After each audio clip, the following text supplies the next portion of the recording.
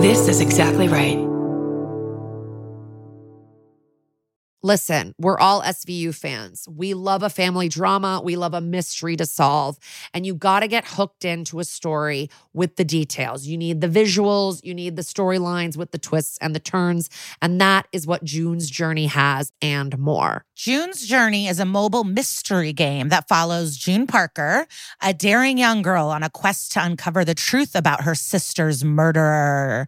Dun, dun, dun, dun. This is your chance to test your detective skills because you'll play the game as June herself. The game is filled with all these beautiful detailed scenes from the 20s, like lavish estates and gardens. And of course, little hidden clues are everywhere. There's twists, turns, catchy tunes. It all takes you deeper into this storyline. And if you play well enough, you can make it into the detective club. And there you can chat with other players and even compete with or against them, which is pretty exciting. And you never know which character might be a villain. Shocking family secrets will be revealed. And can you crack the case? Find out as you escape this world and dive into June's world of mystery, murder, and romance. Okay, love that. And guess what? It's all just one tap away. Discover your inner detective when you download June's Journey for free today on iOS and Android. That's June's Journey. Download the game for free on iOS and Android. Forgive me for interrupting. I'm Bridger Weiniger, host of I Said No Gifts on Exactly Right. Each week, I invite my favorite people in comedy over to chat, and they always bring a gift. We're coming up on our 200th episode, and every episode is a gem. I have welcomed all kinds of great guests, including Cola Scola, Bowen Yang, Robbie Hoffman. It goes on and on and on. And you don't want to miss the 200th episode with the great Maria Bamford. What does she bring me? Find out April 25th. New episodes every Thursday. Follow I Said No Gifts wherever you get your podcasts. Of the Law & Order franchises, SVU is considered especially watchable. We are the amateur detectives who kind of investigate the vicious felonies these episodes are based on. These are our stories. Dun, dun, dun.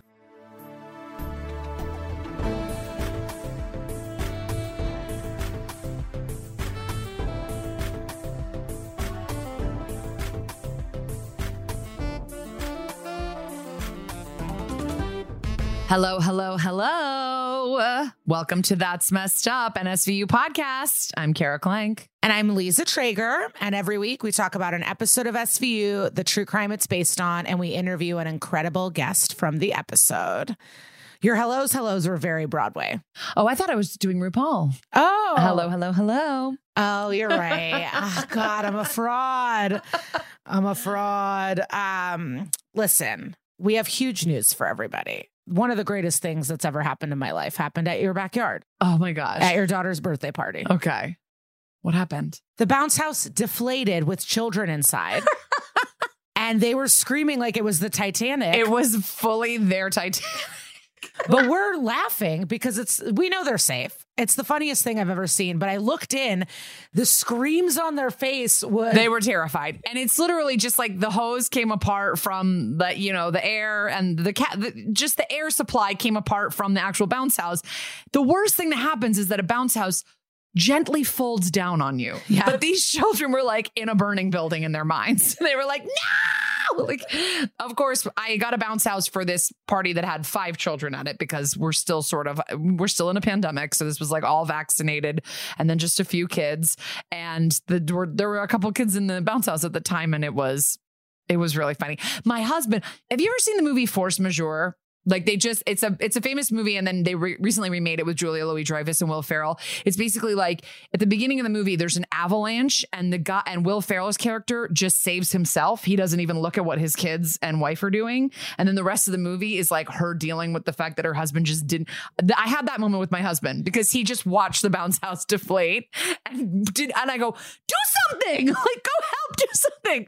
I'm like 8 months pregnant. I'm not going to fucking save the bounce house, and I was like, I can't believe you didn't do anything. He's like, they're fine. I'm like, you're right. They are. It's not the same as an avalanche. No, but their screaming faces will always hopefully be emblazed in my memory because And then, of course, we hooked it back up and they were back in it in 2 seconds, bouncing around. Yeah, of course. And then obviously, I came home the same day Stabler came home. Yes. And so we couldn't talk about it. We've gotten all your messages. Yeah, you may have seen our live. We have a live up from what we thought we would go live a bunch of times times during commercials, but then we just got really wrapped up in the episode and it was like, I think it my was mouth was too open. much. But then also, I had not drank or smoked weed in 4 or 5 months. And so I had 2 Manhattans and a joint and I was gone. Yeah, a lot of you noticed. A lot of you wrote in and were like, how high is Lisa right now? I remember I had a great night. It honestly, instead of making me want to drink and smoke more, it made me be like, I should take more breaks because then you just get lit. Like it was really fun. But I've been getting high every day since I've been back to LA. Well, what do you think? I mean, I liked the episode. I liked the SVU episode. Organized crime, I'm going to give it a shot. I mean, it seems like it's a very different animal because it's more of like a multi-episode arc kind of. Dylan McDermott is a crime boss. I don't buy it. I just, the whole thing is so silly to me. Of course I will watch it. I'm going to watch it. But with the SVU, like, I think we all, I don't know, you guys can correct me if I'm wrong, and I know you will. I think we all kind of thought he was like coming back to SVU, and like he's not, you guys. Like he just came back for that episode. I bet he'll dip in, but I think a lot of people were like, oh, he's coming back to SVU. They're going to get together and all this stuff. And it's like, I don't know if that's going to happen. No, it was a promotional tool. Yeah. You guys, this wasn't some creative thing or a gift to us.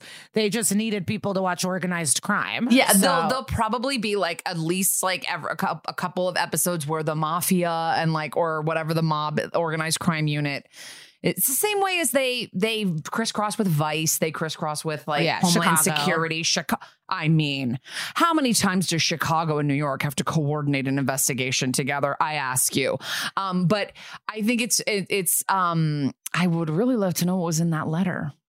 Or that speech. So I would like to say, I like that Benson got to stand up for herself and be like, you fucked up, dude. I saw you every single day for a decade and you just leave with nothing. Like, I didn't realize how much that would fuck her up because that episode where she cries, I'm like, all right, relax. And now I'm like, oh yeah, this is traumatizing. Yeah. Like this person that you consider your best friend, you would trust your life with them, just stops talking to you. Well, because you've had friends leave jobs before that you were on with them and you still talk. You still get together and get a drink. Like, yeah, or at least on the internet. Yeah. Do you think they're Facebook friends? But so I like that she was able to call him out and stand up for herself and like, that was good. But I was like disappointed that Stabler has learned nothing. Yeah. Not one bit of therapy, not one moment of not wanting to violently instead of going to therapy, he was learning Italian. Yeah. He speaks Italian, but he does not speak mental health or, Hannah did research and there is Italian liaisons. I believe Hannah, but I just think it's like nuts that they would just take a guy who doesn't speak Italian and has no knowledge of Italy and just be like, you're our guy in Rome now. Like, it just doesn't make sense to me, but I'll let it slide. Yeah. I mean, I liked seeing the kids. I wish Kathy wasn't dead. I mean, I don't know what to say. Yeah. I was, come for me. I was into their acting. Like, obviously I loved seeing them together, but I was just disappointed at his growth. When they first had them like meet up with each other and you're just like, go ahead, hug. Like, are you going to hug each other? And they just like didn't. That was tense. Yeah, but I like that the kids were happy to see her too. Somebody wrote into our Instagram and goes, I can't believe they used all the same kids. I'm like, they did not use all the same kids. They've completely been recast. 2 of the actors are back. Dickie and Kathleen are the same actors, but Maureen's been recast. Elizabeth, who was unseen as a child, has fully been recast.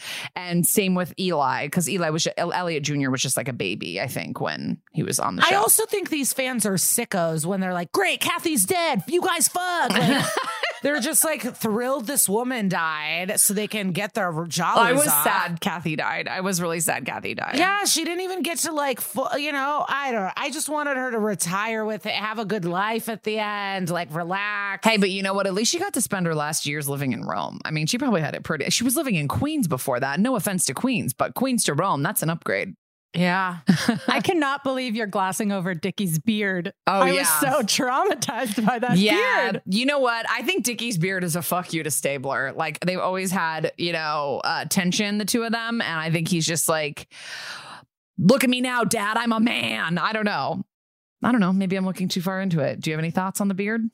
I don't care. I honestly, I wish I cared. No, I don't know if I love a beard that thick. It seemed unkempt. Yeah, unkempt is a great word. But I don't have much other news except, I mean, I have started a whole new life in a different state. Hello. But also I have been sadly rewatching Girls Next Door, and I'm in the middle of season 4. about the Playboy Mansion. Yeah. It's weird. I have told you that I watched it as it was on. I think I've seen every episode. It's a very weird part of because that doesn't seem like the kind of show I would watch, and I've seen all of it. All of our friends have watched I know. it too. I think at the time it was just like, that was an intriguing show. Anyway, this is all to say, please join us for our podcast about the Girls Next Door. It's a spinoff. We're going to be reviewing every episode of, no, we're just joking. You looked at me with such disappointment that I brought that up, and then I have nothing else to add. I don't even have a fun story with it. I'm just like, I watched that. I think that's where my disappointment came from. I was like, Lisa, I think you know how to finish a deal. But okay, let's jump into our episode because we have a really good one today. And it's a little bit of a long one, but it's a goodie. So stay tuned. All right, everybody, let's dive in. This is season 19, a more recent baby, episode 8. And the episode is called Intent. I'm just going to be upfront, up top. I am not a big fan of post-toddler Noah, okay? Noah as a baby is adorable and I wanted him to just stay that age forever. When they time jump to Noah being a curly-haired little mouth talkbacker, I don't like it. And I don't know if I'm obsessed with Noah, but I definitely do not hate him on the level of hate is a strong word. I would never say I hate a child. You hate children. I hate children. No,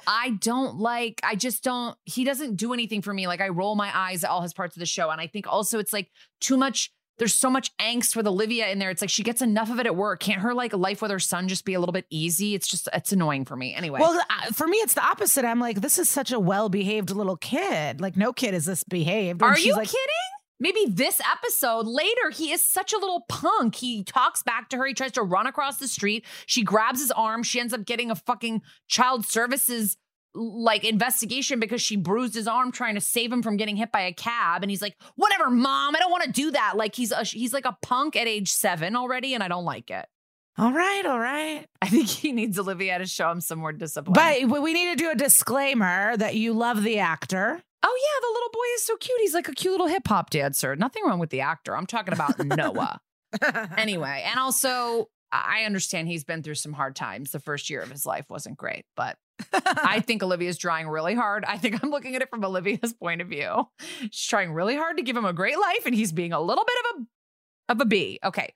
So we open on Noah walking to school with his grandmother, Sheila, aka teen icon turned full-grown actress and star Brooke Shields, and our first female eyebrow icon that we discussed. Yes, from the female side of the eyebrow school of fame, it is Brooke Shields. And I believe that Brooke Shields and Mariska are good friends in real life, and that she was like begging her to do this part and was like, you're going to play grandma. And she was like, okay. Which I think if we all watch the Paley Center special, we saw that little tidbit. So we see kind of like the dynamic forming of how they're sort of trying to like not co-parent, but like form sort of a family structure together.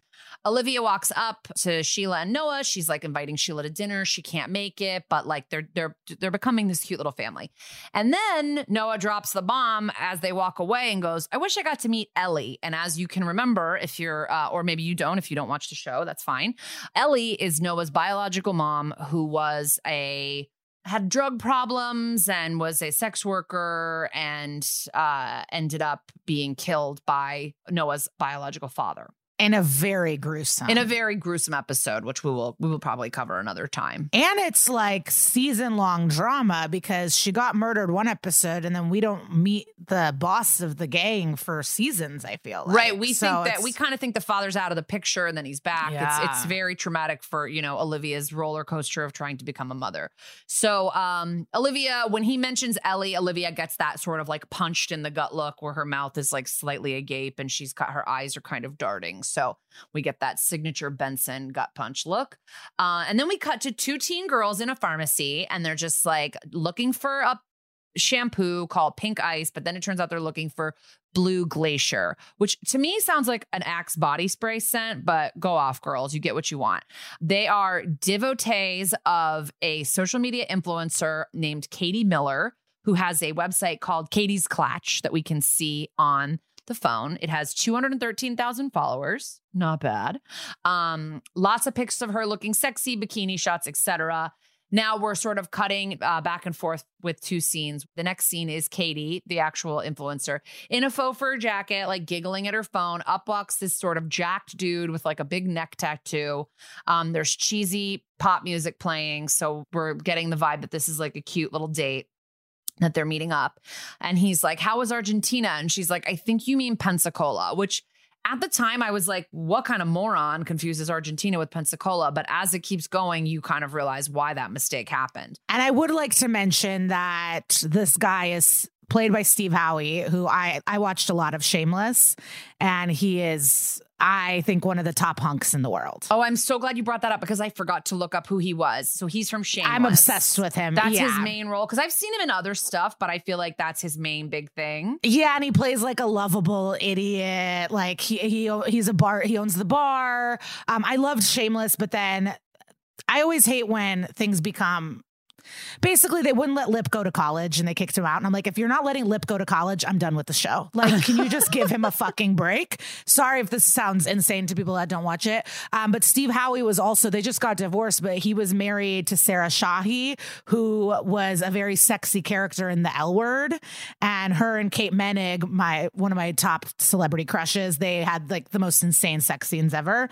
So, and they had cute kids. So I've been obsessed with Steve Howey for a very long time. So I was like very excited. I'm glad I let you do the descripting because I would not have known anything about Steve Howey.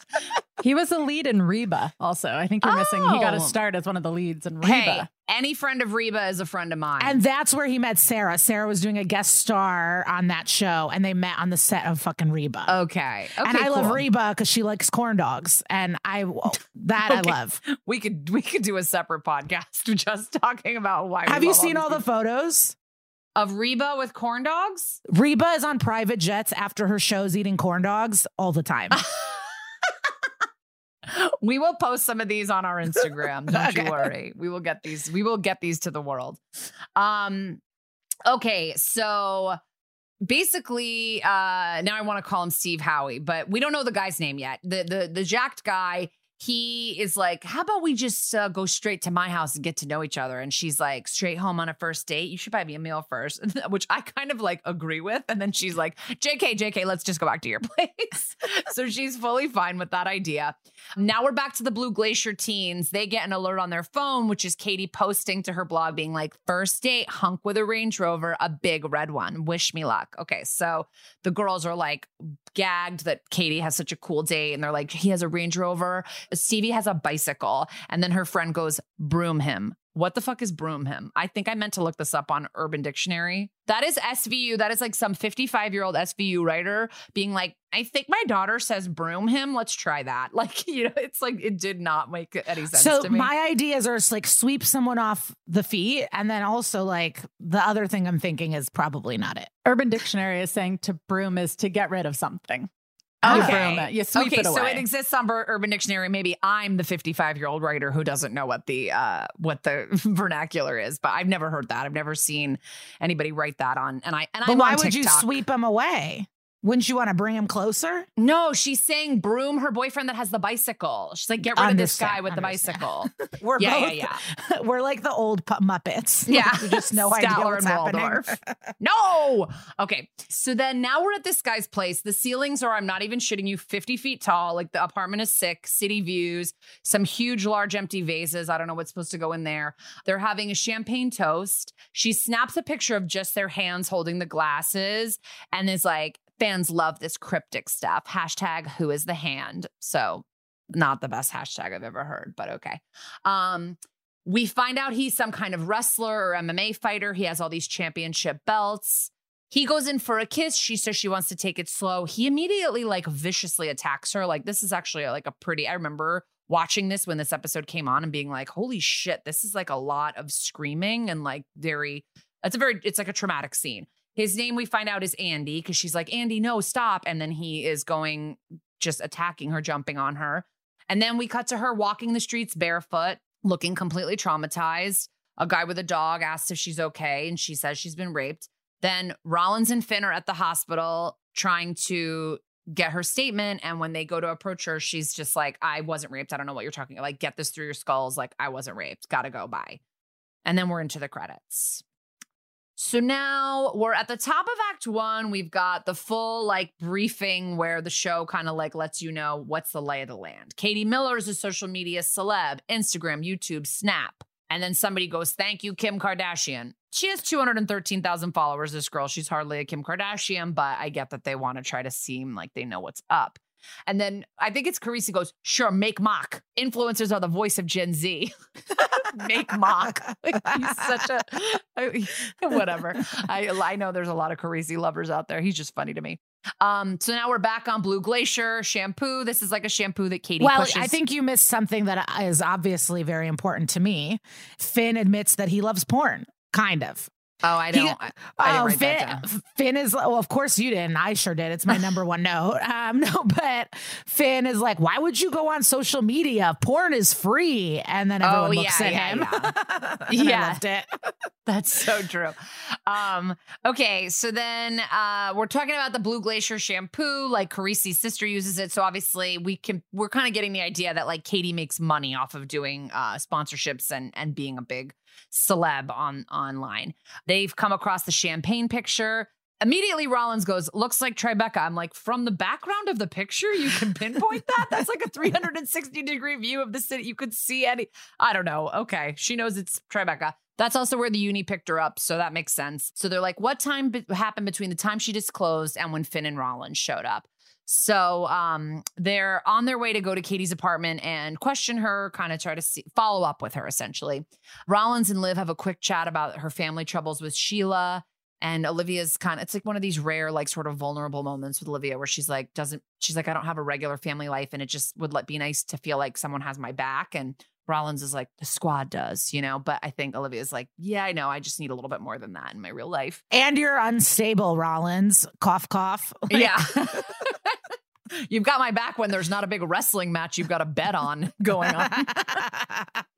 So Katie comes to the door in a beanie, calls Benson a big gun, like immediately recognizes her rank, which I feel like I never would. Like if they're like, this is Lieutenant Benson, I'd be like, okay. Like, I don't know. I don't think I would know the ranks, but she like immediately was like, okay, you're the big guy. I got it. She lives in this nice place and by herself because she posts about the realtor online.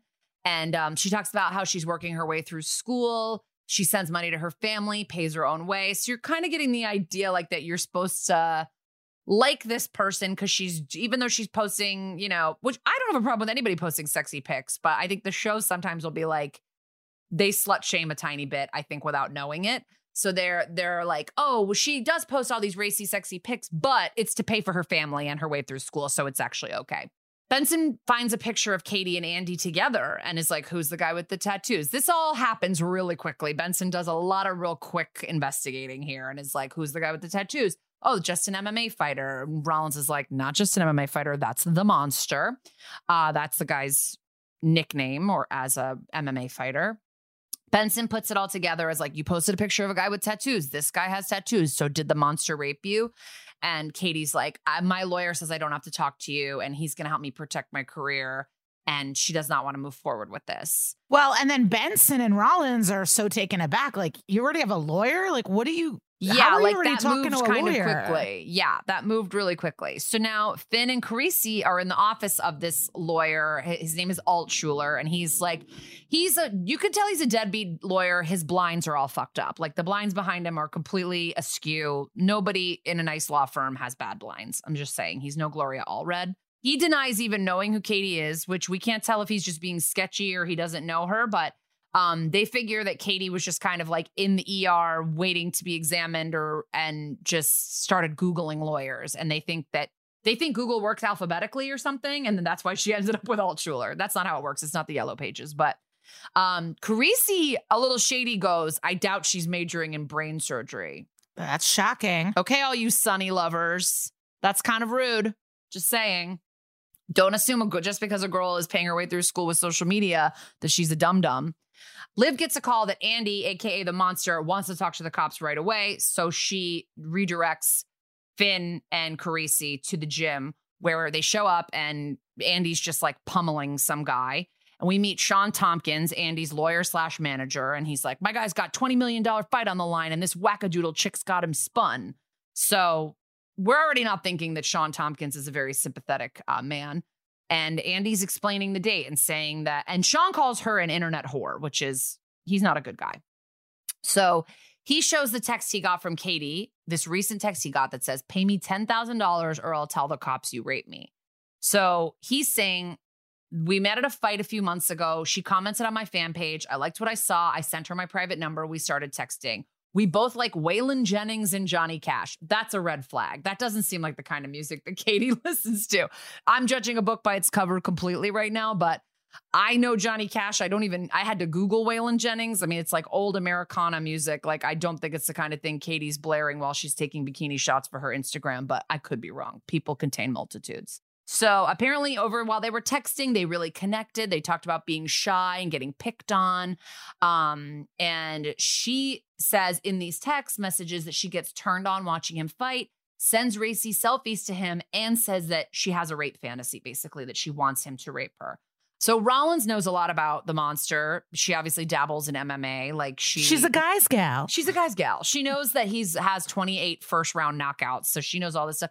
And she also comes up with a great point, which it kind of bumped me too. Like, it's weird that she would only ask for $10K from a guy who's worth millions of dollars. Like, I feel like you'd ask for six figures, right? Yeah. Like, once you saw that penthouse is a $20 million apartment. Right. Like 10K is like, I'm sure that he spends 10K on a weekend, just like going out. So that's not really. I also needed to add that the makeup department did an amazing job on Steve's wrestling ears, because that's not what his ears look like in his hot normal times. Oh, they gave him like those messed up ears? They gave him fake fucking ears.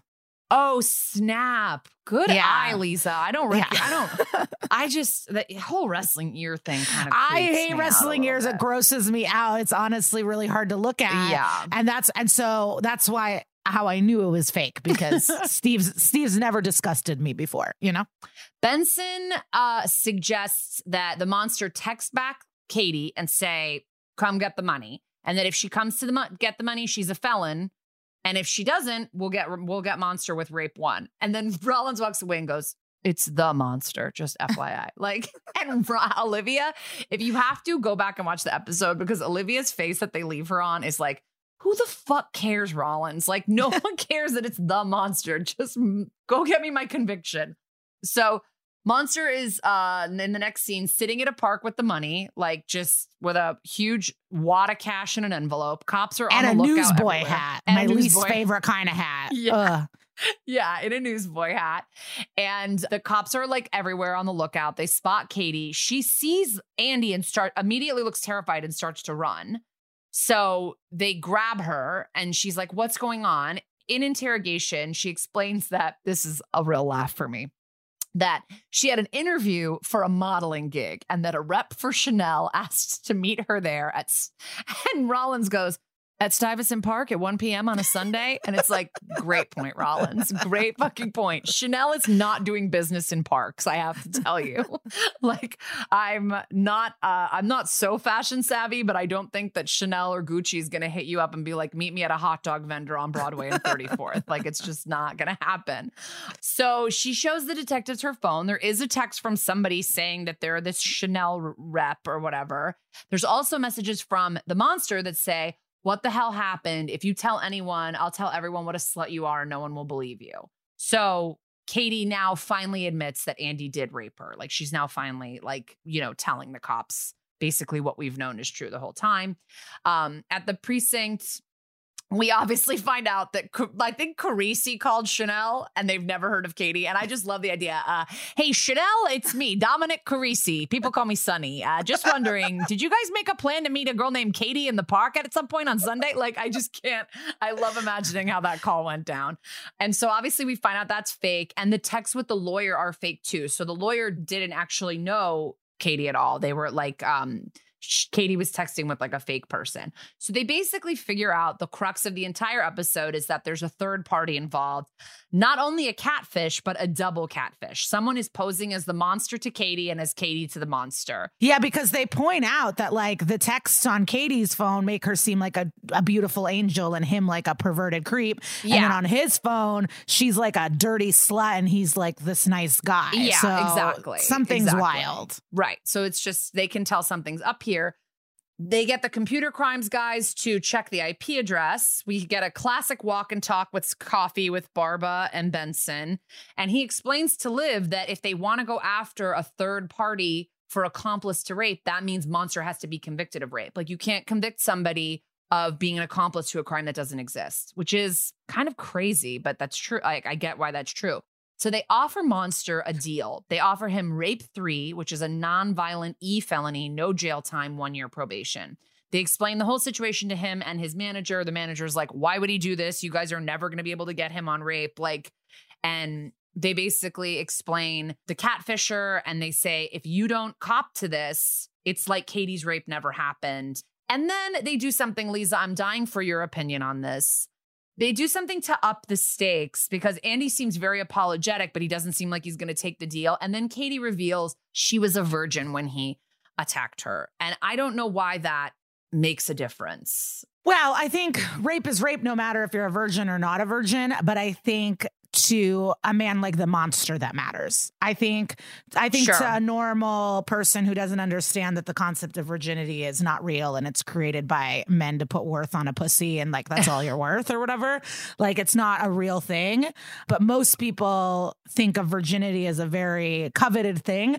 So I think that's gonna play his heartstrings a little bit. Sure. Like, oh, and it ups the stakes fuck. in the show. I'm sure there's people that are watching that are like, oh, wow, that's even worse. But also, I thought you were going to ask my opinion where about how they would bring her in to manipulate him in a way. Like they would never have them meet, I think, in real life either. That's true, too. That's true, too. Like having them meet and be like, are you going to take this deal and prove that a rape happened? Look in her eyes. Look in her eyes. Are you going to say no to this deal? Like it just doesn't. Yeah.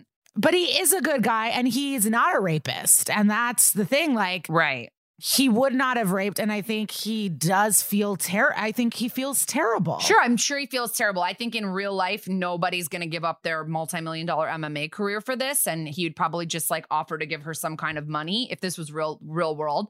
But we can move on. He agrees to take the deal. Steve Howey's a great guy. And Lisa knew that from the beginning. And now they can go after the catfisher. So at the top of Act 2, they track the catfisher to West Virginia. And wouldn't you know, that is where my husband is from. So of course I Googled Maysville to see if it's real or not. It's like a tiny, tiny town in West Virginia. It's about 2 hours from where my husband grew up. He grew up in Morgantown, which is actually a city. It has a big university in it. It's near Pittsburgh. It's really not what you kind of think of when you think of West Virginia. And West Virginia is a beautiful, beautiful state that is just filled with a lot of silly people. I also loved when Benson's like, all right, book first class tickets. Yeah. And Carisi goes, oh, really? And then she goes, no, fuck. She goes, fill up your gas tank. I did write LOL about that one. And then it's like, Finn, you're riding shotgun. And he's like, oh, no, I'm allergic to West Virginia, which I get. And then, so now Rollins has to go. So now this is like for all the Releasey fans out there, all the people that ship this relationship between Rollins and Carisi, we're getting them on a road trip to West Virginia together. The sexual moment you've all been waiting for. Now we go back to like Olivia. We're at Olivia's apartment having like a tense moment with Sheila and Olivia. I don't really want to dwell on this because I just don't, it's not really that big of a deal. Like she's like, I'm mad at you for bringing up Ellie. And she's like, I'm so sorry. I spoke without thinking. I'm really sorry. So they work it out kind of immediately and it's a quick moment. The one thing I do love, I don't know if is this the one, she's cutting green apples. Yeah. And I don't know if it's ASMR or what. Like I could watch Brooke Shields chop an apple for hours. Like I was very obsessed with what was happening. And they end that moment kind of being like, is it okay if I buy Noah a coat. And then that's like, we think that she's going to buy Noah a coat. I don't know why Noah doesn't have a fucking coat. He lives in New York City, but okay. So now we're in West Virginia and the cops they're arriving to the house with a local officer. There's an old lady on oxygen watching TV. Like, I mean, I can only imagine what kind of fever dream she thought she was going through when 2 new NYPD officers walked into her house. Like, I mean, like that's got to just feel like you're absolutely hallucinating. She calls to Heather and she's like, Heather. And Heather's like, you're the police. And they're like, you know why we're here? And she's like, yeah, because I'm stupid. She like wants to have a hand. She's like introducing herself to the cops, trying to shake hands with them. You're just kind of getting the idea that she's a little bit of like a simple woman. Like she's just kind of like, oh, the cops are here. What's up? Hi, I'm Heather. Like, it's just weird. She doesn't seem scared. She's just kind of not getting reality. They want her computer.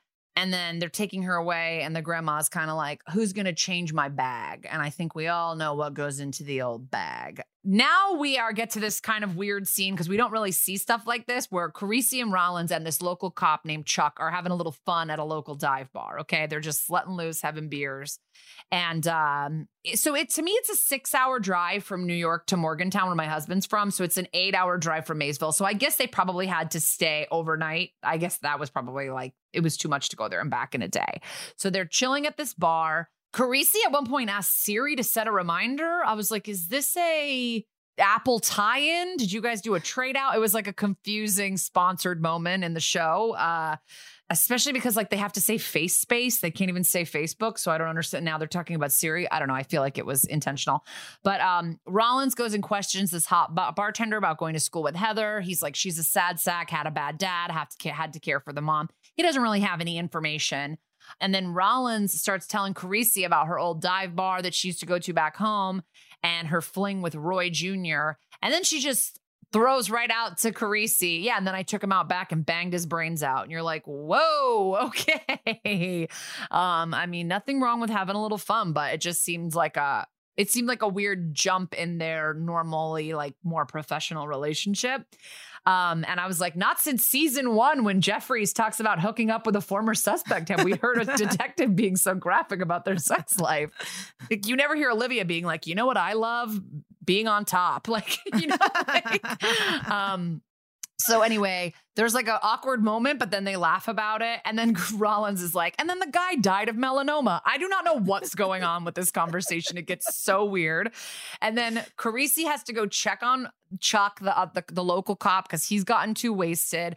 Buck, the hot bartender, sends a round of shots over because he's clearly trying to flirt with Rollins. Carisi's carrying Chuck back to the table. Chuck bumps into a guy. A full bar brawl erupts. It's just like wild. I feel like almost I'm watching Chicago Fire. I don't know if that makes any sense. This just seems like something that would happen in another Dick Wolf show and not this one. I've never even seen one episode of Chicago Fire, so I don't even know where that came from. But I do want to give a shout out, if we're going to bring up Chicago Fire. Our friends, Mike Joyce, he used to run an open mic in Chicago at a bar called Lottie's, and they would film Chicago Fire there. So sometimes we'd go do the open mic and the signage would be different, and like they would remodel the inside, and we'd be like, someone was here today. Chicago Fire. I took a lot of Rumpelmintz shots in that basement and had a lot of fun and ate a lot of tater tots. So shout out to Lottie's.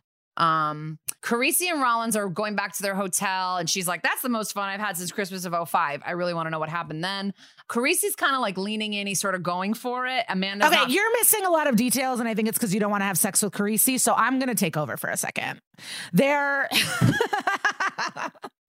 at a motel and he's walking Rollins to her room and he's leaning. I mean, I like got giddy. Like I had to turn this off and walk away and go back in. I was just getting like hot. Like I just like couldn't watch this. It was so awkward, but romantic. But it's truly like they were about to kiss. I feel like there was a lot of lean in and he's like, I really like you as a partner. And she's like, And he's like, no, like it's deeper than that. And she's like, and then he gets rejected and it's just like so hard. Yeah. And that's kind of why I like don't understand a lot of the releasey like shipping. Cause it's like, she's just had so many opportunities and she just keeps rejecting him. So then in the morning, Carisi's on the phone with Olivia being like, we don't need to extradite Heather. She wants to come to New York. This girl, we can clearly tell, is like a little bit fame hungry, wants anything exciting to happen in her life. And I think getting escorted by the cops to New York counts as a fun day for her. And Carisi spots Buck, the hot bartender, leaving Rollins' motel room. So that is like a second layer of rejection because she was horny. She just wasn't horny for him.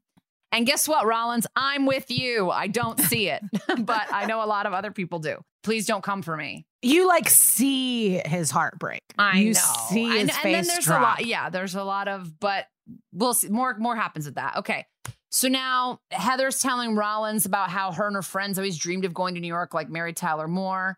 We cut back to Liv and Sheila. This is the apple cutting scene. This is where they're cutting the apples, okay? She explains how her sister died. She wants to buy Noah a jacket, blah, blah, blah. Carisi and Rollins are driving Heather back to New York City, and Carisi's being kind of passive-aggressive to Rollins, and Heather is asking if she's going to be able to meet the monster. So she really has like no idea what's happening, how much trouble she's in right now. We cut to negotiating with Barba, and they're offering Heather and her lawyer rape too, which is 7 years in prison. And she's like, but less if I behave good. And then suddenly the gross lawyer from the beginning who was getting catfished, he comes in being like, Heather's my client because he's heard about Heather on the news. And now he wants a piece of this action. He's going to do it pro bono because he just wants like the money, which I don't know where the money would be coming from. I guess from the fame. Okay. Yeah. And maybe they'll do a civil suit or something. And fame is more important. I mean, the Bling Empire, they're billionaires. Not enough for them. They had to do a reality show. People want to be famous. That's true. Okay, so he apparently was on a list of best lawyers in New York City. I'm like, I doubt it, but okay. He says his client rejects the plea deal. At the precinct, we've got more tension between Carisi and Rollins, but she's also weirdly flirting with him. Like, I don't really know why everyone, she is fucking with him so bad. She's like, she's a bitch. You know, I'm a person. You know, sometimes I fuck strangers and sometimes I fuck people I know and sometimes I fuck people I work with, or does something like that. She basically says to him, you've got a shot. Like, that's what she basically says to him. Like, I didn't give you a shot last night, but you've got a shot. So maybe that's why everyone keeps holding a candle for these two. She's toying with him. She's toying with him. Sonny deserves better than that. Right. So now we're in court and Katie's testifying about her text with the monsters, how the date went when, and then how she describes the attack. Monsters on the stand. He explains the rape fantasy. They're basically painting the picture of the entire catfishing thing for the jury. Heather has confessed to doing this. She just never thought it would actually happen. She got the idea. She says she got the idea for the rape fantasy from one of her mom's soaps. And so she basically describes her life, taking care of her mom, cooking, feeding her, changing her poop bag, giving her sponge baths, and then sometimes holding the bucket when she pukes. So it's like she has not a great life. You know, she lives in like a small town and is like beholden to her dying mother. She basically has created this whole life on the computer. She never intended for the rape to happen or for the monster to go to jail. So now Liv and Barba are at the bar and he's basically explaining to Olivia, he's like, she's not malicious. Like, there's not a lot of intent here, to quote the episode title. Like, she has no motive, and he thinks the jury is going to acquit just out of pity. Then Carisi shows up with kind of a smoking gun, saying that both Katie and Monster have text on their phone with a picture of Heather. It's like, mind if my friend tags along? Which, what is her plan if they both said yes? She shows up and is like, I'm friends with both of you. Like, I don't understand like what she thought was going to happen there. Also, I have to for a second stop and just say that this entire episode is predicated on the idea that there are no verified accounts, because Heather would have to set up accounts that had massive follower accounts that mimicked the exact people but were not verified, and convince both of these same famous people to start trusting a non-verified account. I'm not saying it can't happen, but it'd be more difficult than the show makes it seem. So anyway, Barbara establishes that it's a possible revenge motive that they rejected her coming along on the date, but it's not mens rea. And if we all remember from Legally Blonde, mens rea is the intention or knowledge of wrongdoing. Okay, so then Carisi shows them these something and goes, toss these in the pot as well, and shows them some other pictures. And Barbara goes, the human body has a lot of bones. We never really get to what that is. We don't know what the pictures are of. I guess Heather's sending nudes. It's confusing. Back in court, Barba is cross-examining Heather, talking about how she uses Blue Glacier shampoo. He basically exposes that she has another username on Reddit that's Blimpy89, and they show posts where she's shitting on Katie and shitting on Blue Glacier shampoo. Like, why would anybody want to buy a shampoo from this slut? So they're creating the narrative and supporting the narrative that Heather's not just this dum-dum. She is a malicious, jealous person who is mad that she has a bad life and that these people have good lives. And so she's basically saying that she never meant to hurt Andy, And then it's like, well, what about Katie? And she's like, well, she's from Pensacola. That's not that much bigger than my town. She gets to post naked photos of herself for money, and I have to rub my mom's feet. She's like, it's not fair. She gets paid to take a shower, and I have to change mama's poop bag. She deserves what she got. So Heather kind of has a breakdown on the stand, which we know in real life never happens, but on the show is our bread and butter. Heather is found guilty. And then there's sort of two buttons to end the episode. One is that we're at a department store where Sheila's buying Noah the warm coat that he needs. We see an over-the-shoulder POV of a sketchy guy in a hoodie watching them. Sheila turns her back for literally 4 seconds, and when she's gone, Noah is gone without a peep. I don't know if that really will happen with like a kid that's as old as Noah. Like, I feel like he'd say something, but whatever. At the precinct, the monster, there's a New York Post, or it's not the New York Post, it's like the Ledger or something. There's a headline that the monster is caged is the headline. So his career is totally over. And I'm like, not in the real world. It's not. Plenty of athletes have raped and kept going on to make millions more dollars. But I guess in this case, we think that his MMA career will suffer. And then Liv gets the call from Sheila, and we end the episode on this terrified face of hers because clearly Noah has been taken. Well, and also Finn is right there with you because they're like, what's the monster going to do? And Finn goes, he can go to Hollywood. Yeah. Which I thought was a nice little dig there, Finn. But also he did the right thing. And I guess he did rape, but he didn't rape. Like, I just wonder why he would be vilified. Is it because he had to plead? Like, we see the story, like we know the truth. Like, I just wonder why he would still be so hated. I think that this kind of story is like really hard to get through to people in the press. It's just so confusing. And it's like, what do you mean? And like, I think people wouldn't believe it. Or like, remember when Manti Te'o got catfish? People were like, it kind of ruined his career a little bit. Like, people were just like, how could you be so stupid? Like, so I don't know. There's a lot of layers. Well, this is an amazing tie-in to what we're going to talk about soon with the crime. And in unprecedented history of this podcast, the crime's pretty chill. It's actually a pretty fun crime. There's not a rape to be seen here. No one gets physically hurt. There's no burnings. Like, this is going to be a smooth sailing crime. I cannot wait. We will get into it when we come back.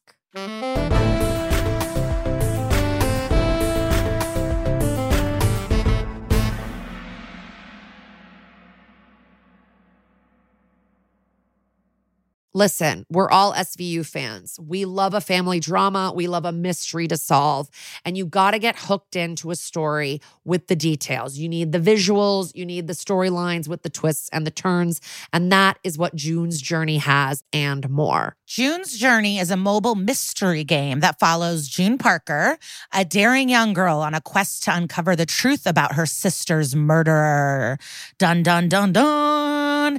This is your chance to test your detective skills because you'll play the game as June herself. The game is filled with all these beautiful detailed scenes from the 20s, like lavish estates and gardens. And of course, little hidden clues are everywhere. There's twists, turns, catchy tunes. It all takes you deeper into this storyline. And if you play well enough, you can make it into the detective club. And there you can chat with other players and even compete with or against them, which is pretty exciting. And you never know which character might be a villain. Shocking family secrets will be revealed. And can you crack the case? Find out as you escape this world and dive into June's world of mystery, murder, and romance. Okay, love that. And guess what? It's all just one tap away. Discover your inner detective when you download June's Journey for free today on iOS and Android. That's June's Journey. Download the game for free on iOS and Android. Okay, welcome back. So this crime I've actually known about for a very, very long time. It was an episode of Catfish that I happened to catch one time. Lisa, you watch Catfish religiously, admit it. On the road, yeah. Like if there's no SVU or Housewives or Kardashians or South Park. Or Simpsons. It's like a solid 7 or 8 down on your road television list. I will watch Catfish. So this is on episode 12 of season 6. It is called Open Investigation if you want to check it out. I think something weird happened with one of the hosts. I don't really know, but yeah, there was a Me Too thing, I think, but go on. And this was the biggest show of their career because it was a legit crime. It wasn't like a super produced thing. So basically, this girl, Paris Dunn, she's very, very pretty, hot girl. And this happened in 2012. And she posts lots of photos. She's having a good time. And she had a giant crush on Chris Anderson, who is an NBA player on the Denver Nuggets at the time. And he's nicknamed Birdman because he has a mohawk, lots of tattoos, and he flaps his arms like a bird. And the audience loves it. I don't know what to say. So he's known for his flapping movements. And he was described by some as like the white Dennis Rodman, little bad boy energy. He's 6'10", a giant guy. Wow. Yeah, and he's fucking hot. Okay, he is hot. I understand why Paris had a crush on this NBA player. So she commented on his post, and she legit wrote, "Hey, you should text me," and put her phone number on a comment. So it's kind of like what you referenced with the episode where it's like, was there verified accounts in 2012? I don't know. Like the timing of everything does really affect it. I don't think anyone would put their phone number so prominently like this. And then all of a sudden, he friend requests her and starts texting her. So Paris is living her fantasy. And she's like in Georgia or something. I don't remember. Tennessee. Like pick a state down there. And that's where she is. So they're texting. Obviously, they start sending nudes and they start, some sexual photos, some sexting, all of that. So she also then starts getting texts from a guy named Tom. And Tom is Birdman's best friend. And so he's like, "So, hey, I'm Chris's friend. Like, what do you think about all this?" And so she starts texting with this other guy too. And Tom is the one that proposes, like, "You should come see Chris. Like, you guys should meet." And she goes, "Okay." And so they do decide to meet. So she flies to fucking Denver. They've never talked on the phone. There's not been a Skype in sight, but she hops on a plane. Not a Skype in sight. Hops on a plane and flies to Denver to meet Chris Anderson. And my favorite thing, I also watched a 2020 segment on this crime as well, and it's called Hooking a Catfish.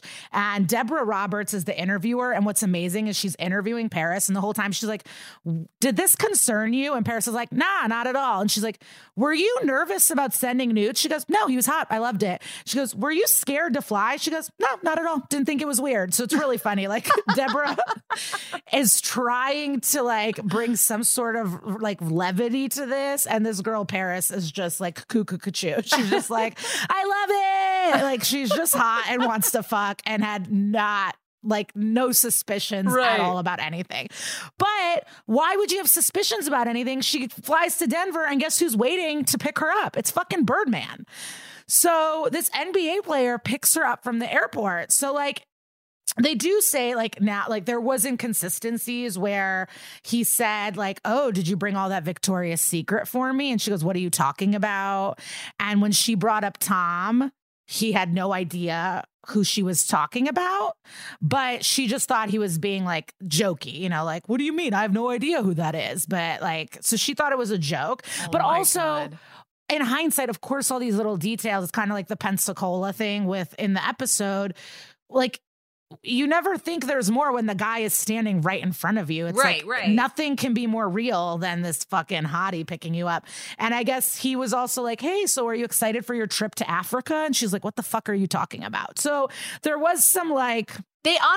They probably just both assumed, "Oh, you're talking to like 3 other guys. You're talking to 5 other girls. Like you're mixing me up with someone else." Cause like we're young and we're fucking a lot of people. Yeah. So they have a great time. I think they fuck. It's great.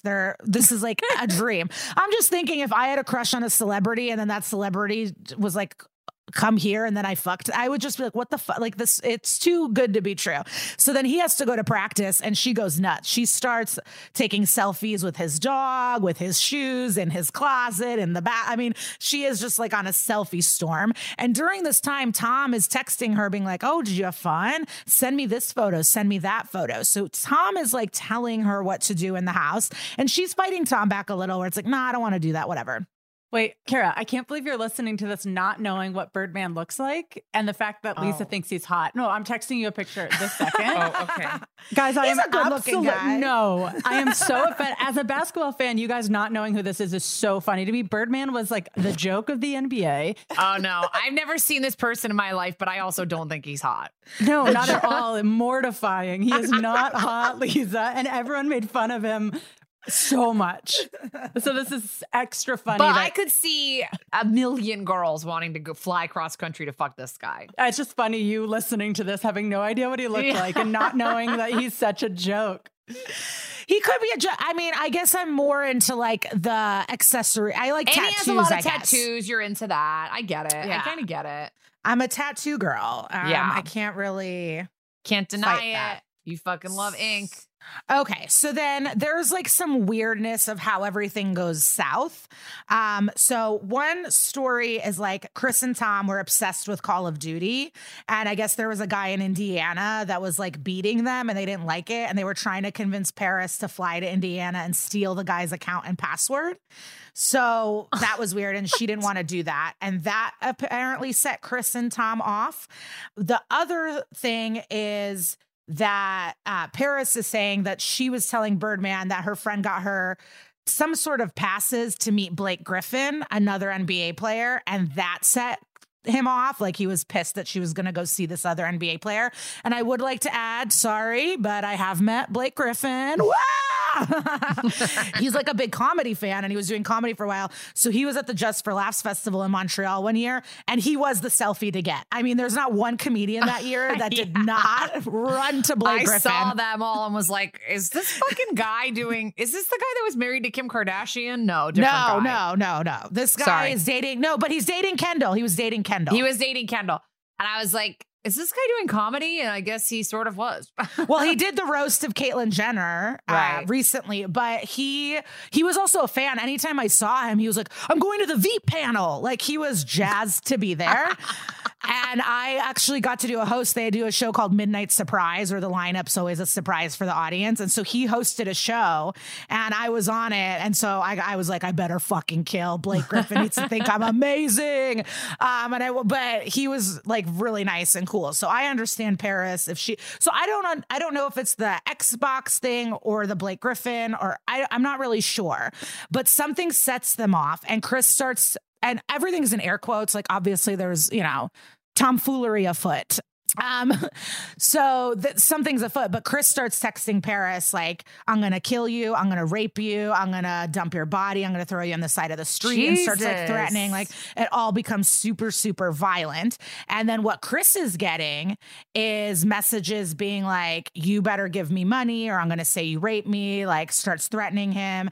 And 2020 had an interview with his like longtime lawyer and friend and manager type person who also lets us know that Chris Anderson was like a foster kid who's like loves to do a lot of community service. Like he's like a really good guy. But then Paris starts receiving texts from Chris that are like threatening to put her nudes online and demanding all of these things from her. So it was confusing. So all of a sudden, all Paris's nudes are on some Reddit, some blog. I don't know where they are on the internet. This is beyond my brain's capacity, but the nudes go on the internet. Now, this is obviously non-consensual sharing of nude photos, but what is crazy is Paris lied about her age, and Paris is underage and she is 17 years old. Oh my God, Lisa, what a twist. When I was 17, I couldn't fly anywhere without what the heck? Oh, that's an amazing point, Kara. Thank you for saying that. So basically, Deborah Roberts is like, what do you mean you just flew? What did your parents say? And she goes, well, I was dating a guy in Washington, so I just told them I was going to go visit him. So she's just like a very sexually mature teen. Never in a million years. So at this point, she's really upset that her nudes are on the internet. Right. And so she tells her mother. And her mother is like, are you fucking kidding me? I'm calling the motherfucking cops. So the authorities get involved now because there's underage photography of a nude child teen on the internet. What's going to happen? Now the authorities are involved. This is a giant scandal. This is all over the news. Chris Anderson's house is being raided by the FBI. This is, all the news are like, Chris Anderson is a child pornographer. He likes child porn. He gets kicked off the Nuggets. His career is pretty much over. His reputation is over. And he is a very, he's like a giant, tall, tattooed man. So he's very popular in Denver. He had to leave Denver because he's so well known. People were screaming, awful things at him that he's a fucking pedophile. Oh my God. So the FBI takes everyone's technology. And guess what they figure out? There's an in-between person, and all of the communication is being centered from fucking Canada, a tiny town called Easterville that is 5 hours away from fucking Winnipeg. It's the tiniest town to the point where there's not even a mall. There is one grocery store, and that is it. It is in the middle of nowhere. And Paris does earlier say, like, she was confused that the area codes were weird, but when you're a horny teen, you're not, what are you going to do? Yeah. You're not like, maybe she hasn't watched 22 full seasons of Law and Order SVU and become a detective. Yeah. So all of a sudden we find out that there's double catfishing going on. They've never seen anything like it. What the fuck is going on? And so Chris Anderson does eventually get cleared of everything. And the age of consent in Denver is 17. So he didn't do anything illegal. Yeah, he did not do anything illegal. But, and they talk about this, like the news blast of him being exonerated wasn't as big as that he's a fucking child pedophile. So there are some people that probably still associate his reputation with these crimes, even though he did nothing wrong. So now, who is this girl? So they're getting catfished by a woman named Shelly Chartier, which is funny because the episode kept talking about poop bags and her last name has the word chart in it, obviously. Chartier sounds like, like a fucking parody of Cartier, but with sharding or something. Like, so Shelly is everyone. Shelly is Chris Anderson. Shelly is Paris. Shelly is Tom. Yeah. She is everybody. She has, she's the one that like had a Chris Anderson account, followed her, texted Paris with the number, and investigators still don't know how she got Chris Anderson's phone number. Like the police have still not been able to figure it out. Whoa. So all of their communication, like on SVU, is going through this third party. They were never texting each other ever. Wild. So it is so wild. And Shelly also pretended to be Paris's mother who threatened Chris and asked for money. And Chris's lawyer actually gave her money and thought it would be over. And then the photos went up and all this happened anyways. So she is also now on the hook for extorting, blackmailing, like everything.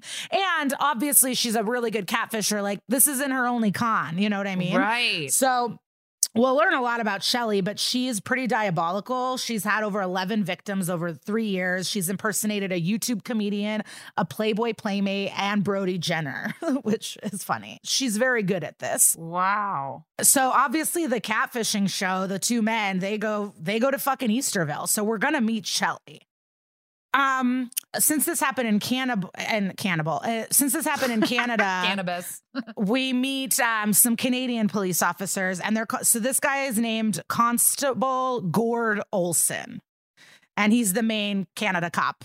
He's the main dude on all this investigating.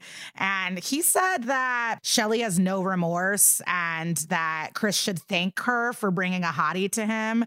And like that they should both be thanking her kind of in a way of like setting them up. So this is the best. So Chris Anderson does not do any interviews or talk about this period in his life at all. Like he does not participate in any of this. So the Catfish show went to the Sklar brothers as sports experts on Chris Anderson, which is like Randy and Jason Sklar. Yes. So they go to the twin comedians for their sports professional who we're friends takes. with. Yeah, I don't know if I'm friends. I've done those shows. I've met them. I was just in a Comedy Central show married to Randy. We were married to each other. Are you kidding? Yeah. I didn't know that. Yeah. Oh, in corporate. I knew you were in corporate. I thought it was a show called Randy's Brother. And I'm like, wait, what? No. Okay. Randy and I are engaged, married. Corporate. You were in everyone. Kara was in corporate. So check for 5 that seconds, out. everybody. Check it out. I have a couple lines. So the Sklar brothers are here and they're giving like their take on everything. That's neither here nor there, but it's just kind of funny to me. So anyways, the two guys, they fly to Canada and they're eating sushi on the plane. And it's like, come on, guys. Okay. Anyways.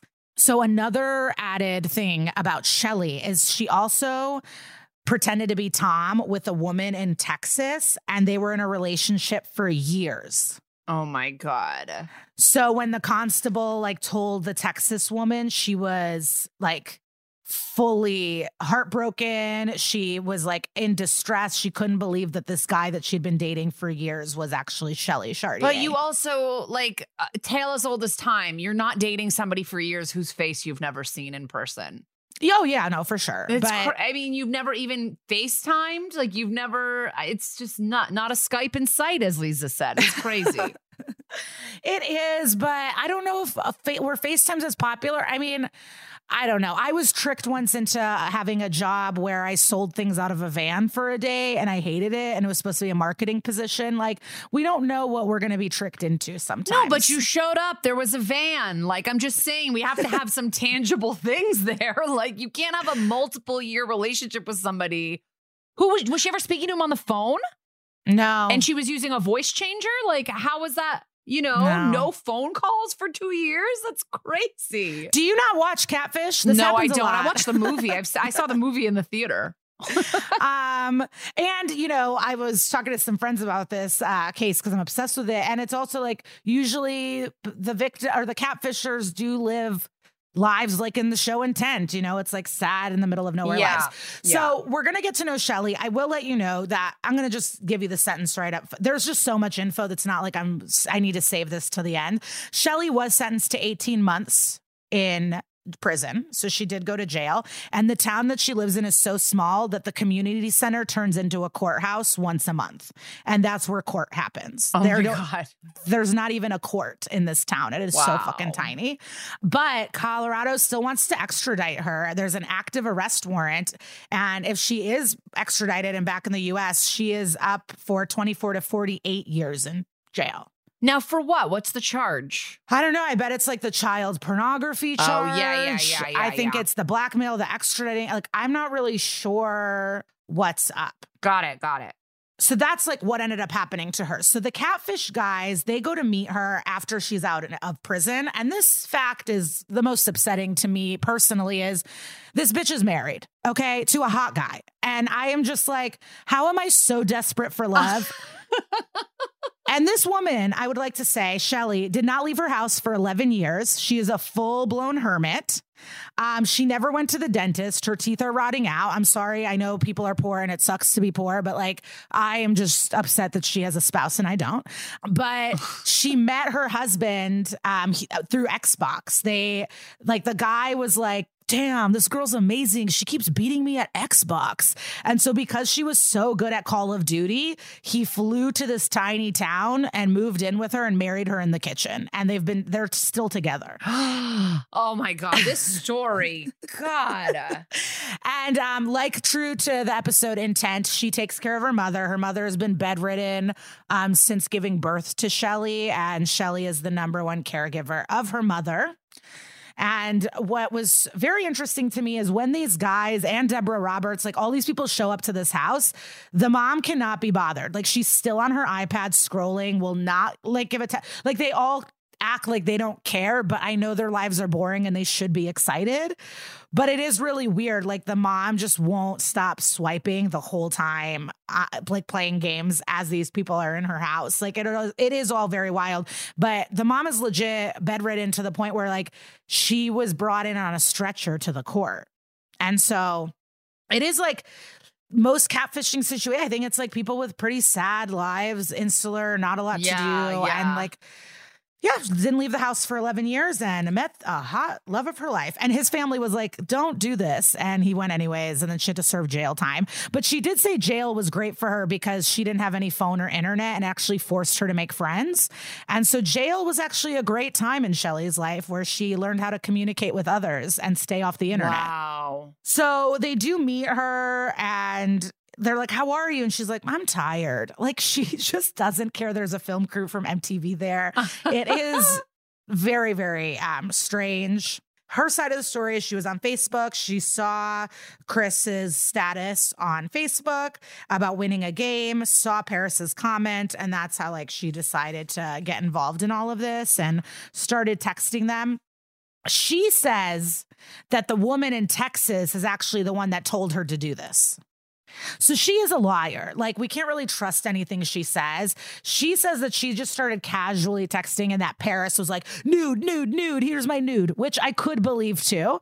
But she says that the woman in Texas told her to do all of this and that she denies that she ever pretended to be Tom. Like, she denies ever playing games with this Texas woman. And it's like, the facts are in the hard drive, baby. Like, I'm sorry. You can't really lie your way out of this. Well, that's kind of like what happened in the episode. She felt bad. She never meant to hurt Andy, but she didn't give a shit about the girl. She's also saying that the Texas woman is the one that manipulated to get money from the lawyer and that she's doing the blackmailing. I mean, she is just so scapegoating. She's just literally scapegoating this Texas lady who she's been screwing over for years. And they also, the catfish guys are kind of pressing her. And they said, I mean, if you're telling the truth about all this and the Texas woman, you're charged with things you shouldn't be charged with. So what's going on here? Right. She also did plead guilty because they promised her house arrest, but then they sent her to jail anyways. She also said she was pregnant at the time and was gonna fight in the trial, but because she was pregnant, she didn't want to. And then she had a miscarriage and then went to jail. I mean, it's hard to keep her side of it straight. Like, I kind of believe the constable and the authorities and Paris a little bit more than what's going on here. So they asked what she wanted to do with her life. She said she wants to have kids with her husband. And she said she's never going to catfish again.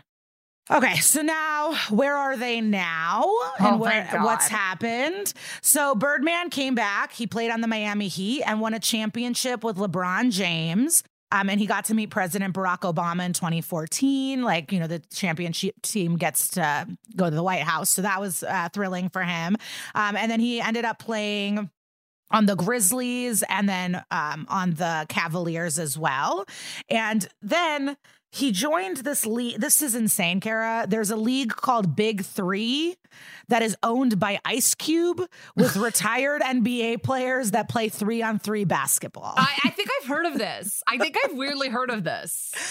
And so he won a championship there, but who cares? So he doesn't have an Instagram. There's not a lot of info on him, but he does have a long-term fiance. They've been engaged for like 5 years. Her name is Tina. She's very beautiful. Okay. Well, I'm glad things worked out for him. It sounds like he was kind of a victim in all this. Yeah. And then Shelly, I can't really get any information about her post 2017, which is a good sign. That means she's staying off the internet, maybe. Yeah. I'm not sure.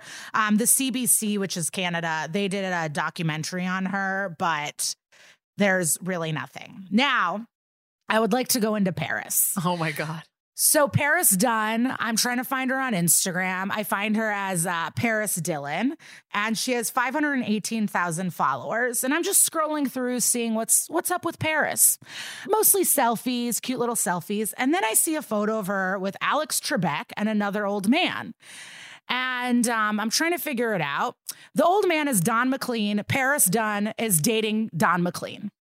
The guy who sang American Pie? Yes, he is 75 years old. No, Paris, honey. No. He is very, you know, it's like hard because you don't want to be judgmental, but I'm very judgmental about giant age gaps. I remember one time at a show, there was like a fun couple. And then the moment they told me how old everyone was, my face changed and I had no interest in talking to them. It is my bias. It is where I draw the line. I'm trying to work on this bias. Because how old is Paris now? She was 17 in 2012. She's 25. She's 25 dating a 75-year-old. They've been dating for 5 years. He divorced his wife to be with her. Oh my God. She became like a Playboy model. Her body is sick. Like, she looks fucking incredible. And we could tell that from a young age, she knew what she wanted, which is fucking famous people. I mean, I don't know what it is. She wanted fame. So she met Don McLean. She said she was a giant fan of his music. And then I went to Don's Instagram. I probably spent an hour and a half on both of their Instagrams. The way they met is she started managing his social media account in 2016. He's worth $50 million. And she just would go on the road with him. There's photos of her with like Ed Sheeran and all these like famous people because everyone loves Don McLean. And now they just do TikToks together. And it's uncomfortable because oh my God. So they're quarantining together and doing TikToks. So that's why I didn't want you to look at the notes. I thought this would be just some jaw drop. Did I overhype this? Or you is this did not overhype it. This is a crazy. Where are they now? I mean, it's like this episode when I was watching it on SVU, I was like, okay, this one's a little bit crazy, but it's not that crazy. It happened in real life, and what happened in real life was like 1,000 times crazier. Yeah. Fuck, what a good one. It was wild, but so everyone, please do not come for me for being so judgmental, but I don't like old men dating young girls. It annoys me and I don't give a fuck. Honestly, you seem like a little bit focused on the physical. I'm like I focus on like the conversations. Like, what are you guys talking about? Like, I will sometimes meet someone who's 10 years younger than me and be like, I don't even get what your whole thing is. Like, so I can't imagine somebody 25, 45, 50 years younger than me, like having anything to talk about. I mean, somebody 50 years younger than me doesn't exist, but you know what I'm saying. And I don't know Don McLean, so I can't speak for him in this way, but please don't speak for American Pie singer Don McLean, Lisa. But you know what? Honestly, I hope she gets that money. They've been together 5 years. I don't know. Wow. Okay. Well, I'm going to have to just process a lot of stuff and then we're going to talk to our guest.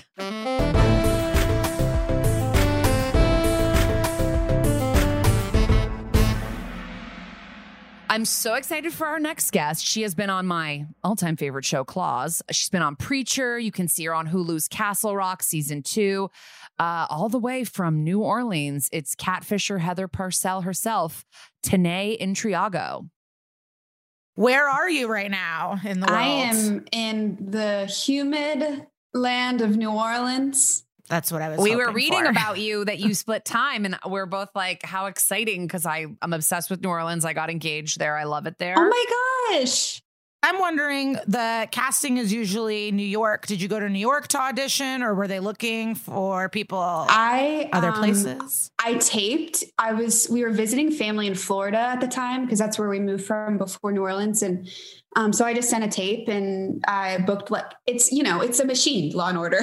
And so it's like, I sent in a tape and then found out I booked it like 2 days later. And then the next couple days I had to be there, and I was there for 2 weeks or so. I can't believe you booked off a tape. That feels like a myth. Like, that feels like you're like that's like you told me you saw a unicorn. Like, that's crazy. I've booked everything I've ever worked on off of tape. Wow. You should coach people on the side. I feel like I'm an imposter. But yeah. So it was really cool. It was one of the best gigs I've ever had. Ever. Where did they film all the West Virginia stuff? We went upstate. Okay, upstate New York. Okay. Yeah. Okay, cool. And which was really fun. No, my husband is from West Virginia, and I was like, this has West Virginia tinges, but I don't think this is West Virginia. Right. Yeah. It was upstate, and I had never been upstate before. So it was super pretty and yeah, it's beautiful. Cold. It was so cold. Oh, but you guys were wearing summer gear, right? Yeah, but I had that, like, I don't know if you guys remember the that like 70s kind of jacket with like the cloth collar. Yeah. I loved that jacket. They were trying to make you look like a country girl, but it was actually like a cute jacket. Yeah. Right. I was like, I would wear this normally. But yeah. And our house was like on a cliff. Like the house that Heather lived in was on a cliff, and it was cool. It felt backwoods, like from, Yeah. That's great. So had you been like a fan of SVU before do you watch it? You guys will slaughter me. I had never seen an episode before I booked the show. That's it. End it. And then it got me in. And then I was like, oh, this is the funnest thing to watch probably ever. It's so I don't know, the way that it's so dramatized. I really just had fun watching the episode, which is weird because I usually hate the shit that I'm in, but like it was so fun. Who was hotter, Steve Howie or Carisi? We want to know. Oh my God. We want to know who was the hottest. I think energetically, like Steve was just like zaddy, you know, like as soon as he got in, he was like, oh man. And he's so humble and like a listener. And like, it's just like, he was so sweet. But I had the most fun with Raul. Oh, okay. Yeah. Yeah. Cause you guys had some like courtroom tension. Yeah. He is like the life of the party. He was so fun. And we just sang Les Mis in between takes. Oh my God. Our listeners are going to go nuts because they truly are all so horny for Barba. Like we had no idea until we like posted a thing where we didn't include Barba and they really were mad at us. Oh, so yeah. They love him. And this was like right before he left, I think. Like right before. Yeah. And so, yeah, he was a doll. And then the guy who played my defense attorney, Glenn Fleshler. Yeah. Incredible. He's like one of my favorite character actors too. So when I met him, I was like, are you for real? It's you? Like, but it was, yeah. Yes, Steve Howie's a babe for sure. That's so funny. So Carisi did not do it for you. No Peter Scaravino sexiness. No, vibes? he seemed like Lisa. he just talked about his children the whole time. Okay. So I was like, I've left my child for this. I don't want to, you know. Take me away, Steve Howie. Yeah. Yeah, that makes sense. I mean, he's so handsome though. Like his eyes are piercing and like cut you to the core, you know? Yeah, who was describing him as like a Swedish prince or something? Like he's just like looks like a Scandinavian like God. demigod. Yeah. Wait, so but we want to hear about because like you know we're not particularly into this, but a lot of the people that listen to the podcast are very into the Rollins and Carisi relationship, which has a big part in that episode. So we're wondering on the road trip. Obviously, you guys didn't drive 6 hours, but in the road trip scenes. Could you feel the tension? Oh my God. It was so fun to just hear them because, you know, my character's like asleep. Yeah. Or like daydreaming out, you know, she's just like thinking that she's going to meet the man that she worships. So it was really fun. It's funny because in cut, you know, when we're just waiting for the next scene and we drove for a while. I remember being in that car for a couple hours. Oh, wow. Just like, cause of like resetting and, you know, all that. But you could cut the tension with a knife for sure. Wow. You know, at one point I was sitting there and I was like, am I horny? Like, I don't, is this, you know, but they were, and they just love to play with each other. Like they just fuck with each other, ruin a take on purpose. You know, it was super fun. And then in cut, they're like turning back on me and they're asking me about my life. And they were really eager to like learn because I was from New Orleans and all of that. But on my end, I'm like, wait, no, tell me about what you guys going on. Because I'd never seen the show. I didn't know that anything was building for them. And so whenever I'm noticing this, I'm like, they like want to fuck, you know? Well, I think that's what most of the listeners think too, but it still hasn't happened in season 22. I know. It's crazy. They're really drawing it out. Yeah. They're turning them into a bit of a Jim and a Pam situation. Are there other fun on-set stories or moments that you remember?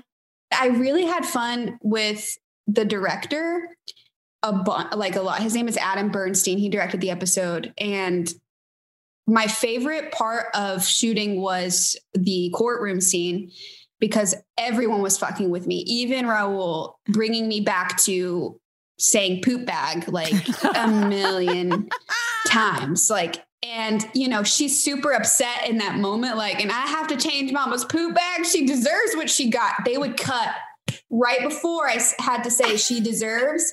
So I'd be like, and I have to change mama's poop bag. And then they'd cut and Adam would be like, all right, we're going to restart from poop bag. Let's, you know, it is a running joke with all of my friends. Like That anytime. So funny. Well, because I had seen the episode a few times, and then once we were DMing on Instagram, you mentioned how often you said poop bag. When I watched it again, I could not stop laughing. Oh my God, you can't not hear it because it's like in the courtroom scene, and then even in the scene when they come to her house. Right. And because the mom, June's like, well, who's going to change my poop bag? You know? And it's just like, that was really important to say a lot in that episode. The writers were like, we're going to put this in here, you know? Well, that was just such like the poop bag is really symbolic of your life and how bad it is. And like, because it is. Yeah. Because we're supposed to really, really sympathize with you and be like, I don't know, she didn't mean for this to happen. And then that turn at the end where you kind of did mean for it to happen. And yeah, we were wondering like, how'd you squeeze out that solitary tear when you were on the stand? How was that? What were you thinking of? I'm a trained professional is how that happened. No, honestly, I don't know. Because it was so funny. We were cracking up. That's what I was like. Yeah. Like in between takes, it's like poop bag, tear. Like, I don't know. It's like hard you're making all these jokes. I think the poop bag gods were looking down upon me and just really blessing me in that moment to release one singular tear. But I don't know how it happened. I think I just kept my eyes open for a really long time. I'm just going to dry them out because this is impossible. Oh my gosh. It's so good. It is a singular tear. In the moment, it feels like you're crying so much, but like it was just one. Well, that's what's kind of cool about it, though. It's like restrained, you know? Another moment I loved with your characters when the cops did come, you were like, okay, yeah, let's go. Like, you weren't scared. I believe she wanted out, you know? Yeah. You wanted to shake everybody's hand. You were like, hey, cool, NYPD. I seen this on TV. Like, you were like, it was really good. I remember I did that I did that on the fly, like to approach them. And afterward, I think it was Kelly. She was like, were you supposed to shake our hand? And I was like, I don't know. I just felt inclined. And then the director came and was like, that was weird. We're keeping it, you know? But yeah, she was like ready to party, go on a road trip. I know. Be a movie star. Live her Mary Tyler Moore fantasy. Yes. Yeah. I know. It's so sad. No, but you did do a really great job, like turning at the end where all the frustration of your life comes out in the courtroom. And then you probably stopped and did, Cosette solo with I was just like on my own, like in between, you know. And the other thing that was said a lot was Blue Glacier, and I'm like, no woman's shampoo would ever be called Blue Glacier, right? Yeah, I was like, this girl uses like, I don't know, Pulp Riot or something. Like Blue Glacier, thought sounded like a Gatorade. Axe body spray or Gatorade. Yeah. Yeah. I don't know where that came from. And I'm disappointed I wasn't curious in the moment. I do need everyone to know that's listening that, Kara, are you playing with a googly eye this whole time? Is that a googly eye? Sorry. This is my daughter's googly eye. Okay. I'm sorry. I've just been playing with it. Thanks for calling me out, Lisa. Oh my God, that's amazing. I held it in for a long time, but the googly eye just what didn't a good leave. eye. Oh my God. I was It's just kind of so like good. playing with it. Sorry. So that was amazing. What a fun girl. I want to like go down to New Orleans and just hang out with her. Can we invite ourselves? I want to go and I want to eat those beignets. I love New Orleans is magical. I love it. It's to me the only city that is perfectly rated. It's not overrated at all. It's just like, it is as great as people say. And I was there alone, walking the streets, and I had fun. Like, you just party and everybody's like, you just talk to people. I love it there. I think it's so fun. Brass and it's so colorful. instruments. Music everywhere. Yeah, it's awesome. Listen, let's get into our postmortem. Let's talk about what we learned from this episode. I mean, I think I do want to mention another Tenea thing. I'm so glad that she felt the tension between Carisi and Rollins and wants to fuck Steve Howie. A lot of just she is married, but I'm glad that she had all the sexy gossip just ready to share. And about Barba, like, she knew what we wanted and she gave it to us. Oh yeah, she gave you Barbara Brigade enough. That's all going in your spank bank. Gross. I hate that phrase. Okay. Let's get into our postmortem, Lisa. What did we learn from today's episode? I mean, for me, it's like if you are a celebrity and you're talking to another celebrity, just look for that blue check mark, baby. Like, why are you talking to somebody who has 200,000 followers but is not verified and giving out phone numbers? Just double check, do your due diligence, have a FaceTime. I don't know. Figure something out. Yeah. Also, even if someone tells you they have a rape fantasy, I would maybe triple check before you just bounce into it with a stranger. I would just keep checking. Yeah. Like, first of all, if you are going to do something like that, you always have to have a safe word, and you should check about that up top. Like, safe word is still eagle, right? Like, or whatever your safe word's going to be. I don't know. What's a fun safe word? Anything, but yes, safe word. That's a great way to say it. Yeah. You should always have a safe word ready, prepped, always. I don't know. I don't like cauliflower ear, so don't like anyone that has that. I don't know. Don't have sex with those ears. Also, like, well, this is more for the real cry and catfish, but it's like, talk to someone on the phone before you fly to meet them. Like, FaceTime, see their face. Like, you have to talk. It's you so have shocking. to confirm identities. Make sure the area code is right. Like, I can't believe catfish is a thing. And they have a new catfish podcast coming out. So it keeps happening. These people keep, I don't understand how you're not FaceTiming in these years now in 2021. Even with the pandemic now, it's even more like I FaceTime people I would never have been FaceTiming. I would just be seeing them, I guess. And it's like, I know that especially right now, like, people feel isolated, people feel alone, but like, just don't allow internet conversation to make you completely forget like all of your red flags and your instincts and like your rules about when you get to know a person. Like, you can't be dating somebody for 2 years and never have seen their face, and like at least over FaceTime. Like, it's just nuts. So, and leave your house, take a walk around the block. Take a walk.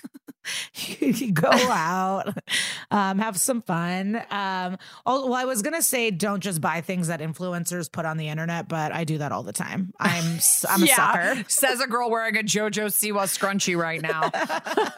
I buy everything. I buy Hillary Rodda put on Estee Lauder Night Serum, and I bought Estee Lauder Night Serum. Like, but Hillary Rodda is never going to freaking hawk Blue Glacier shampoo. Ladies, let's not buy Blue Glacier shampoo. That's not something. It's not real, but if it was real, that's a man's thing. That sounds like a man thing. Don't buy it. Heteronormative. No, I know, I'm being heteronormative. Yeah. Also, don't judge Instagram hoes. You know what I mean? Like, everyone's allowed to make money being showing off their body if they want, and it doesn't mean, like, I don't know. Don't judge them. Yeah, because now she's in a perfectly happy relationship with the singer of American Pie. Wait, what are you talking about? Don McLean? Oh, yeah. Okay. I thought I was imagining Jason Biggs. I'm young. Oh, my God. Lisa, you're not that much younger than me, and I didn't say the movie American Pie. I said the singer of American Pie. No, I even with Don McLean, I had to Google him multiple times. When I hear American Pie, I think of Jason Biggs and that movie before I think of the song. Or I think of the Madonna version. No, I think of the Madonna version, honestly. Wow. You are very young. Well, I need to let my youthful friend get off this podcast and go, I don't know, download the latest American Pie movie or something. And I think like someone that I thought was cool when I was younger, like shat on that song. And I was like, yeah, it sucks or something like that. No, it's not that great of a song. It's just kind of an American classic. I just thought you would know it. No, actually, I had a great moment. The day that we all found out Biden won, I was alone. So I drove to the park in Evanston, and there was a guy playing it on the keyboards over and over again as I walked the dog. And it was nice. I take everything back. This is all a mess. But it's your favorite song. Okay. I think we've beaten this episode with a dead horse. What's the saying? But we've beaten this episode with a dead horse. We've learned all we can. All right. And now it is time for What Would Sister Peg Do? Our weekly segment where we direct you towards an organization, a article, a book, something that helps flesh out a little bit more of the topic that we covered in today's episode. Today, we wanted to draw your attention to the National Cybersecurity Alliance. They have an article up there called 5 Easy Ways to Protect Yourself Online. We'll link to it in our show notes as usual. But their website is staysafeonline.org. Just don't get catfished, guys. I think that's what generally their message is. And how to just, if you're in a long-term relationship with someone you've never spoken to or seen, that's a red flag. So stay safe. And next week is 420. Hello, Taco Bell. I'm coming for you. And we will be covering Choreographed, Season 8, Episode 9. It's going to be chill and fun and I don't know. What's another hippie thing to say? Stoned. I mean, or not. I'm pregnant. I won't be stoned. Okay. Yeah. And, the episodes are on Hulu or Peacock or, international. You're on your own, baby. But hit us up on Instagram, email us, and we'll see you soon. Bye.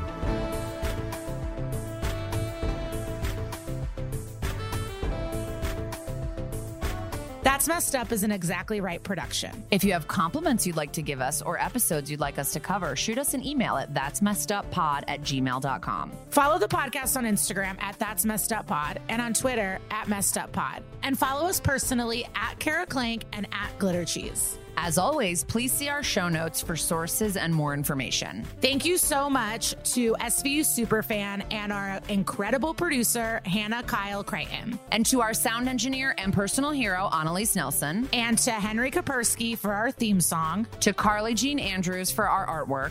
Thanks to our executive producers, Georgia Hardstark, Karen Kilgariff, Danielle Kramer, and everybody at Exactly Right Media. Listen, subscribe, leave us a review on Apple Podcasts, Stitcher, or wherever you get your podcasts. If you're an advertiser interested in advertising on our show, go to midroll.com/ads. Dun dun.